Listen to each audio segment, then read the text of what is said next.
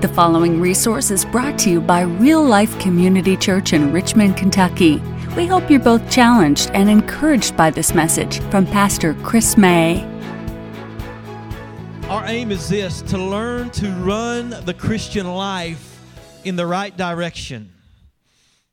Jonah is a book about running. In each chapter, we find Jonah running in a different direction in relation to his relationship with God. In chapter 1, we find Jonah running from God. Tragically, he is running from the presence of the Lord.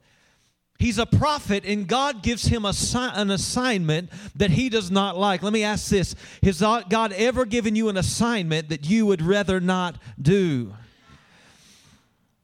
He's commanded to go to this city of Nineveh, a very violent city. It's a cesspool of wickedness.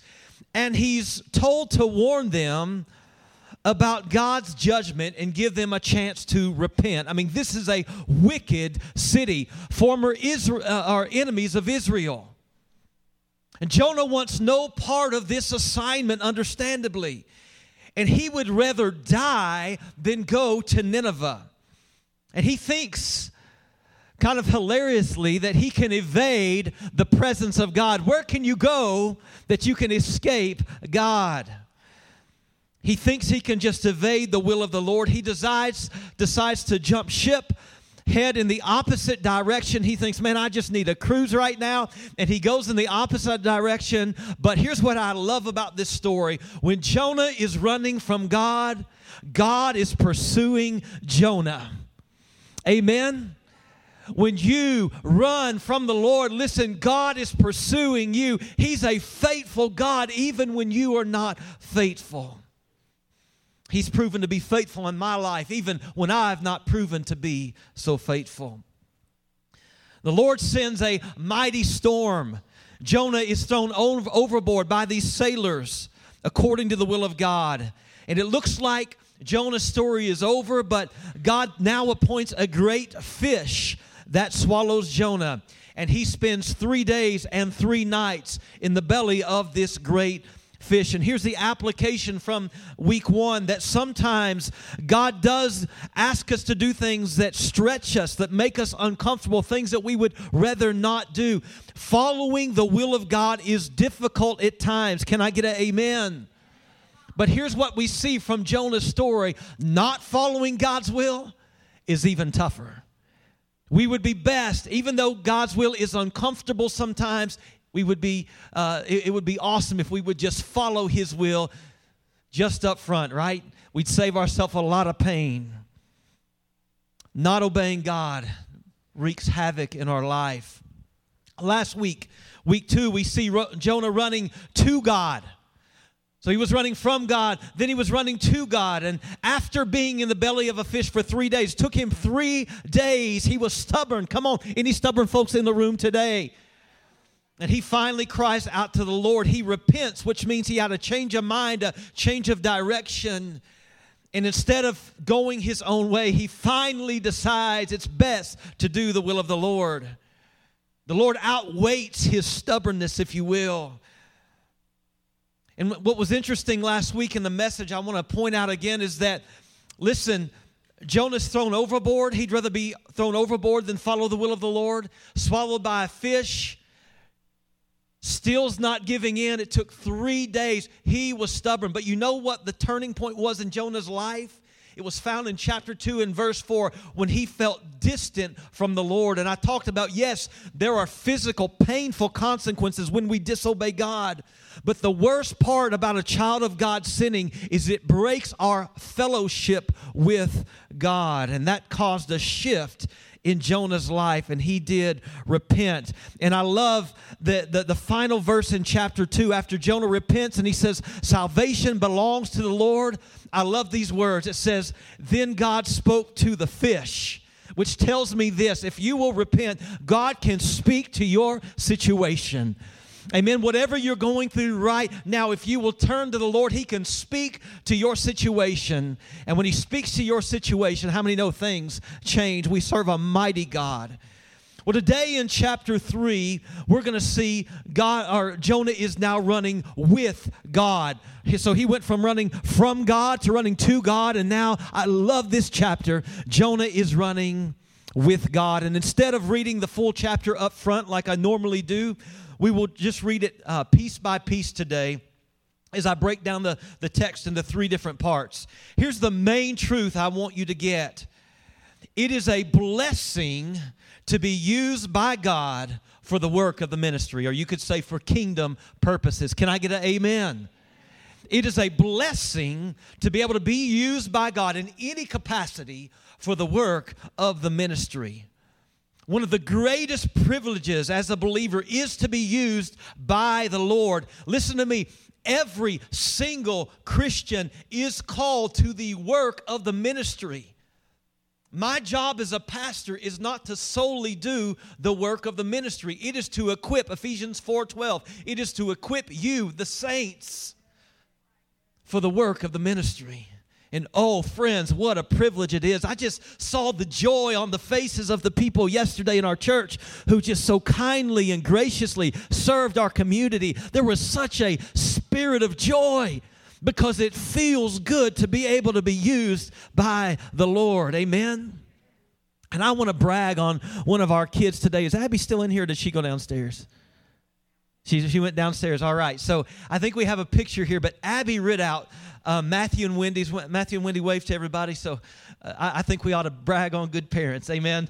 Their 6-year-old daughter runs up to me on Wednesday.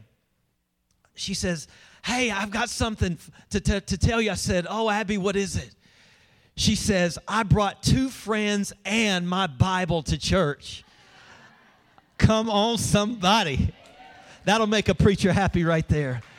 And so Abby introduces me to her friends, Kayla and Gavin. They live in Georgetown. And it's just this natural, Abby's playing with them. It's just natural for her to share the love of God with her friends. Wow. Just natural. Nobody had to coax her into doing this. And she says, she comes home, "Mom and Dad, can I bring Gavin and Kayla to church tonight?" How powerful. They walk in the church doors and one of the kids says, "Wow, this is a small church." And my friend Abby turns around and says, in an almost defensive way, "This is the greatest church in the world." Lord, give us some Abbies. Amen. Woo, I love it.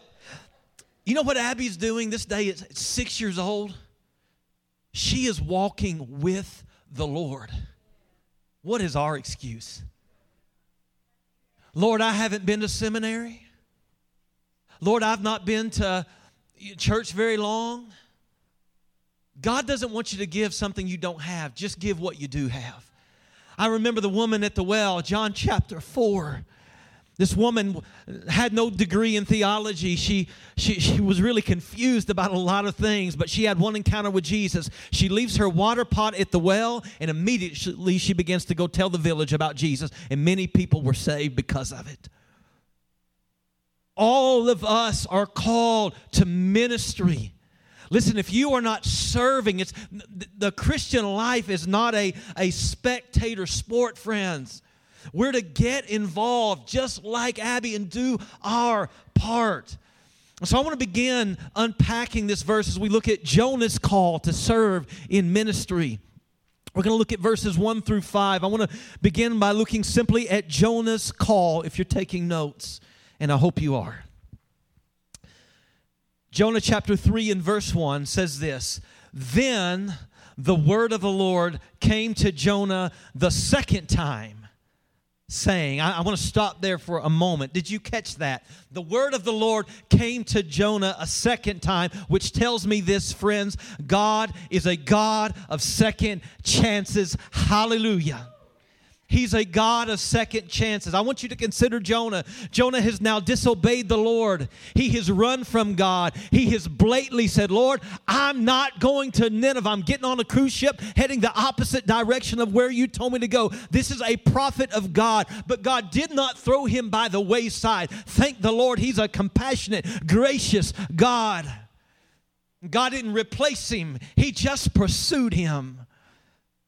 God loved Jonah enough to allow some storms to come in his life, some tribulation to come up into his life. And those things were not meant to harm him, but to redirect him, pointing him back to God's will. You would think his ministry would be over, but no, God is a God of second chances. I want to encourage somebody today. You may have royally messed up, and the enemy may have whispered in your ear, your ministry is over, your effectiveness is over. But can I tell you today, if you will repent and you will turn to God, he can use you in powerful, mighty ways. Your past does not define your future. Amen. We serve an awesome God. You know, there are times in my ministry, I've been in ministry 20 years now, especially early on, I had some really big mess-ups. I had to confess sin. We should all be confessing our sins one to another. I've had to meet with other pastors, and at times I thought that God could never use me again. He has picked me up. He has allowed me to continue, and I'm so grateful for that. Now, I know we have to be careful because some people say, Pastor, if you preach that, people won't care. They'll just sin. No. Why would you do that to the God who loves you? Why would you intentionally run against him? That's trampling the blood of Christ. I'm not talking about a get-out-of-jail-free card. I'm just saying, listen, if you have messed up, if you have run from the Lord, we've all been there. I want you to know that your story is not over. If you're here today, if you're listening online, listen, your story is not over. Your yesterday, I love this, does not define your tomorrow. Say that one more time. What does God ask Jonah to do? Look at the next verse here. He says, arise, go to Nineveh, that great city, and call out against it the message that I tell you. Does that sound familiar? It's the same thing he said in chapter 1. Jonah tended to take the long way around. Anybody tend to take the long way around? Here's what I want you to see. God doesn't change the plan to make it easier. Jonah may have thought, man, I've gone through all this. Surely God's not going to ask me to go to Nineveh. Maybe he'll send me to a less wicked city. But no, God's plan did not change. Let me just take a little bit of a rabbit trail for just a moment. A planned rabbit trail, if that's possible. How do we know that the Lord is speaking to us? Do you ever wonder that? How do you know it's the Lord? When you hear someone speaking to your heart, how do you know that's the Lord and not bad pizza? Come on, somebody. Well, let me give you just a couple hints. Number one, be sure that you're being led in a direction that lines up with the Word of God, because God is not going to lead you to do something outside of His Word. I've had people tell me, you know what, Pastor, God has called me to leave my husband. He's provided me with this great man. And I go, I just don't think that's the Lord telling you to walk out on your husband and go, you know, I don't think that's the Lord. That doesn't line up with the Scripture. See, we got to be careful. We've got to test and make sure that what we're called to do lines up with the will of God. Secondly, I would encourage you, when you think something is of the Lord, to seek counsel. To seek counsel. Proverbs 15:22, with counsel plans fail. Without counsel, plans fail, but without many advisors they succeed. With many advisors. I need to say this one more time. Without counsel, plans fail, but with many advisors, they succeed. Bottom line, talk to some people. Talk to some spiritual leaders. Talk to some pastors, some elders, some deacons. Get some thoughts on what you're wanting to do. There's wisdom in that. But thirdly, this is what I see here in Jonah. Listen for God to repeat himself.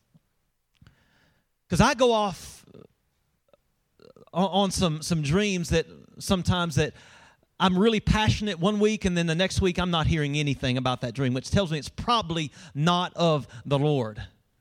We get excited about things that God does not necessarily drop in our heart. If God is calling you to do something, just like with Jonah, I believe he'll continue to speak to you.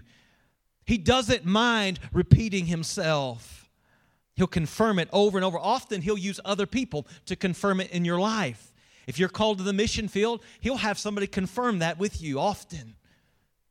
So test what you feel in your heart. Make sure it's of the Lord. Now, go with me to verse 3. So Jonah arose and he went to Nineveh, which shows he really did repent. He's now obeying God according to the word of the Lord. Now, Nineveh was an exceedingly great city, 3 days' journey in breadth. And Jonah began to go into the city, going a day's journey, and he called out, "Yet 40 days, and Nineveh shall be overthrown." Can you imagine going into this wicked city, and here's the message: you're so bad, and God's going to get you. How would you like that assignment? Not fun. And here's what I love. Jonah does not water down the message. He is not ashamed to tell people. He loves them enough to tell them about their wickedness. The first part of the good news, what we call the gospel, is understanding the bad news. Because if you don't know the bad news, that you are a sinner, far from God, under the wrath of God, friends, the good news will not matter to you. Well, you want to be saved. Well, what do I need to be saved from? I'm a good person. The bottom line is this: no, you're not a good person to the core. No, we are all sinners who fall short of the glory of God. You compare yourself to brother so-and-so who lives next to you, then maybe you're a good person, comparatively. But when you put yourself up to the holiness of God, you'll soon find, like Isaiah found, Isaiah chapter 6, "Woe is me, for I'm a man of unclean lips, and I live in the midst of people of unclean lips." When you realize God's standard of perfection, His standard of holiness, you realize that you're far from God. That's what makes the gospel so beautiful. Christ does for us what we could never do for ourselves. We've got to be willing to tell people the bad news, not just the good news. We can't be ashamed of the gospel. Romans 1:16, Paul says, "For I'm not ashamed of the gospel, for it is the power of God for salvation to everyone who believes, to the Jew first and also to the Greek." And I just encourage you with something today. You may not know your exact ministry calling, but every one of us are called to preach the gospel. Every one of you, in some sense, you're not maybe vocational preachers, but you're called to preach. You are called to share the gospel. This is the Great Commission. We're to go into all the world and preach the gospel. How many know people need the gospel? That's what our city needs. They need the gospel. You know, I love what these missionaries are doing, because they're not just giving them self-help in 12 steps. No, that foundation, 12 steps are great, but that foundational step has to be Jesus Christ. If it's not, the rest are not going to hold, not going to last. He's the only one who can deal with our ultimate problem. That is the problem of original sin. It is separate us from God. Look at verse 5, a beautiful verse. Jonah's telling the people how horrible they are, and the people of Nineveh believed God.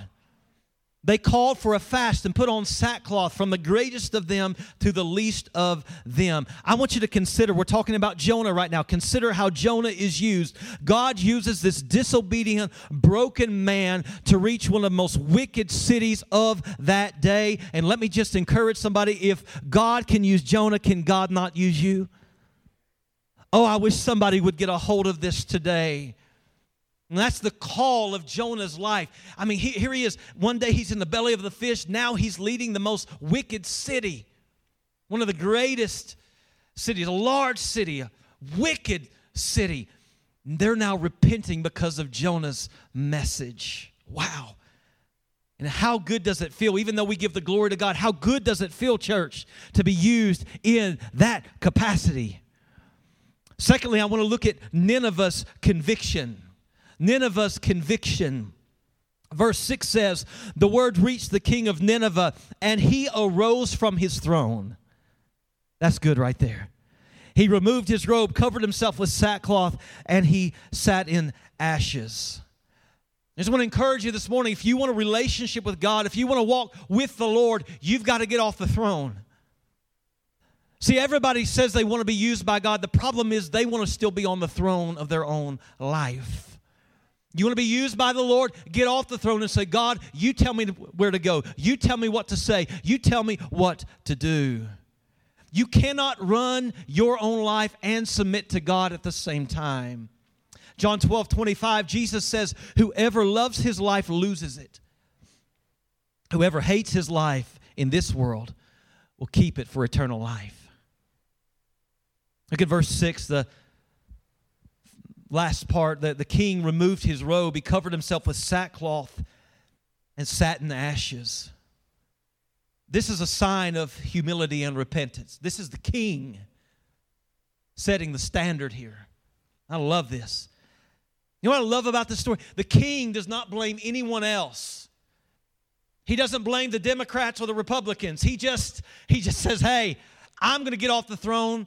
I'm going to humble myself. It's going to start with me. I have a role to play in this. He sets the example, and I just want to ask anybody, are you tired of politics? I'm tired of Republicans and Democrats. All right, no favorites here today. You know what upsets me about politicians, and I appreciate, we ought to be praying for our politicians, but you know the most frustrating thing about politicians is to me? It's always somebody else's fault. I'm ready for somebody to say, hey, I made a bad decision. I made a bad decision, and if this country is going to go in the right direction, I'm going to first have to own my own mistakes. We love the blame game. We love the blame game. And friends, this does not get us anywhere. When things go wrong in this church, listen, there's a lot of people I could blame, but I'm the pastor of this church, and ultimately, things that happen, I'm responsible for. That's what a leader does. He takes ownership. She takes ownership. We've got to take responsibility for our own lives. And I pray for our leaders, and I'm grateful for our leaders today. I just pray that God would give them this level of humility. It seems like weakness when you're a politician, but this is actually meekness, not weakness, and it's powerful. It's powerful. And here's what happens after the king does this. The people repent. The people repent. Look at verse 7. The king, he issued a proclamation and published through Nineveh by the decree of the king and his nobles.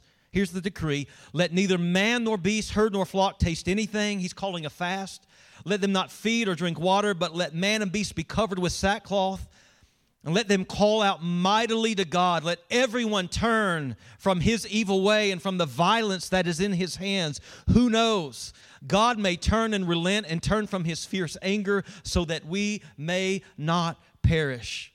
The people fasted and they returned to the Lord, not just because the king said so. If you go back to verse 5, it said the people of Nineveh believed God. I think that's important. Nineveh probably seemed like a waste of time to Jonah. Have you ever felt that way sharing Christ with someone? Oh, this person's too far gone. This is just a waste of time. What happens, though? They repent. It was not a waste of time.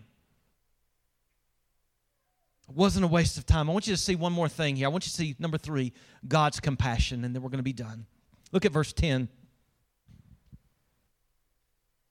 When God saw what they did, how they turned from their evil way, God relented of the disaster that he said he would do to them, and he did not do it. I want you to look first at a couple things here. I want to look at God's compassion in using Jonah.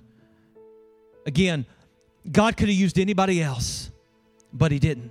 This city was saved. That includes children, women. They're saved. Why? Because God used Jonah. Jonah got to be a part of that. And I want to ask it again, if God can use Jonah, could God use you? I want you to think of Jonah. He's been vomited out of a big fish.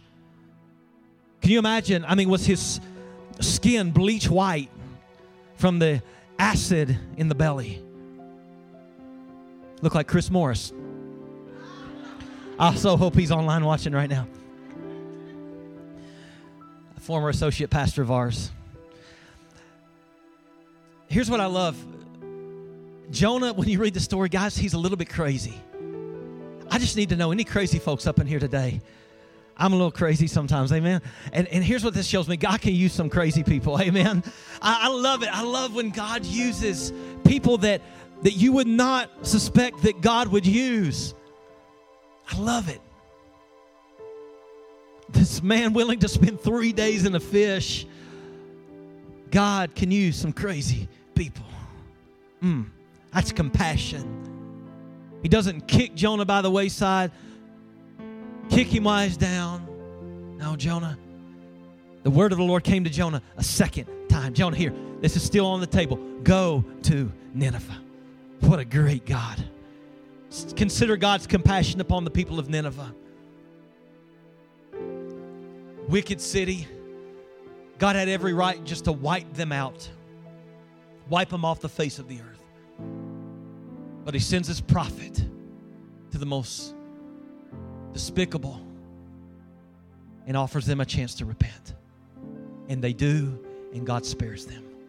Wow. Can I just encourage you? Don't give up on people. Don't ever think that anybody is outside of the reach of God. I love the ministry that you guys do. I love Celebrate Recovery because we're reaching people that other people might have given up on. I was with people this morning at a halfway house preaching to them, meeting with them, and I preached the same message. I said, guys, I don't care what people have told you. Your story's not over. You've got purpose.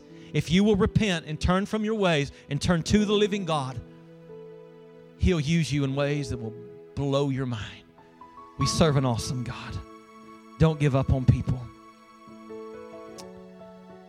God is a God of compassion, and the apex of that compassion is seen in the death, the burial, and the resurrection of Jesus Christ.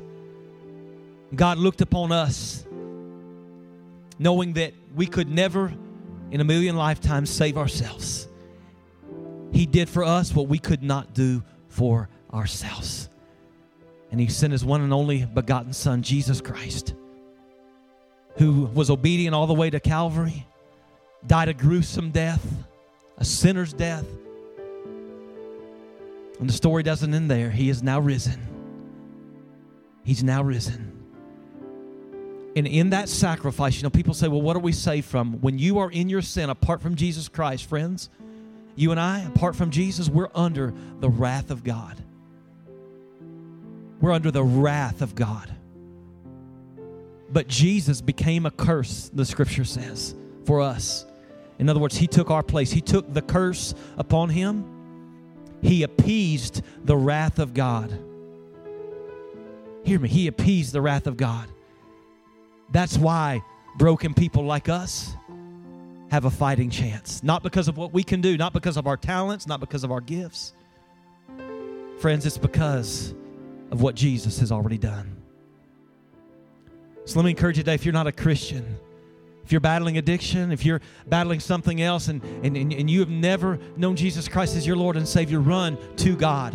You cannot fix yourself. Jonah realized he cannot fix himself. Let me encourage you today, friend, run to the arms of Jesus. And don't say, well, Pastor, I've been to the altar before. I don't know. Thank God He's a God of second chances. I'd invite you to come in just a moment to the altar. But I assume I'm talking to mainly Christians in here today. I hope so. And I want to just encourage you to run with God. A lot of you have run to God, but are you running with God? What are you doing for the work of the ministry? Well, Pastor, I'm busy. So am I. So is my wife. Well, you're the preacher. All right. Bob is busy. He owns his own business. Christy's busy. Jennifer's busy. Hunter's busy. I can go on and on and on. It's not an excuse. This call is to, the reason we're left here on earth is because, friends, we have work to do. And if we're going to impact the city, we've all got to be a part of this. And I realize when you have young children, it's a little bit harder to do. Just do something. I'm not asking you to give what you don't have. I'm just asking you to give what you do have, what you're able to do. And that should involve sacrifice. If it doesn't cost you anything, set some other things aside and say, hey, I'm going to serve. I'm going to give financially. I'm going to give my time, my talent, my treasure. Those are three things you have. And I encourage you to give them all faithfully. I'll close with this story. I was with a pastor just a couple weeks ago who told me this true story. A 12-year-old girl decides, I want to do something for Jesus. 12 years old. Praise the Lord. Lord, what do you want me to do? God lays it on her heart to buy Bibles. She takes her babysitting money. Christmas money, birthday money. And she buys just a stockpile of Bibles. she begins to give them to her unsaved friends. Don't miss this. She got to lead people to Christ, talk to them about the Bible, about Jesus. She does this from 12 years old to 14 years old. At 14 years old, tragically, this young girl dies in a car crash. At her funeral, they find this stack of Bibles. The place is packed out. And they give away all these Bibles, and 200 people, 200 of her friends that she'd witnessed to, came to the altar at her funeral service and accepted Jesus Christ as Lord and Savior. Wow. 12 years old to 14 years old, I want to do something for Jesus. Friends, don't waste your life. It's not about houses and cars. It's about Jesus. You will feel so much, nothing wrong. I'm not preaching against having nice things. I just want to encourage you, don't let that consume your life. What are you doing to impact God's kingdom? Thank you for listening. If you'd like to know more about how you can have a relationship with Jesus Christ, or if you have questions about our church, you can email us at info@myrealchurch.org. Real Life Community Church is located at 335 Glendon Avenue in Richmond, Kentucky. We invite you to join us for worship Sunday at 10:45 a.m. or Wednesday at 7 p.m. Visit us online at myrealchurch.org.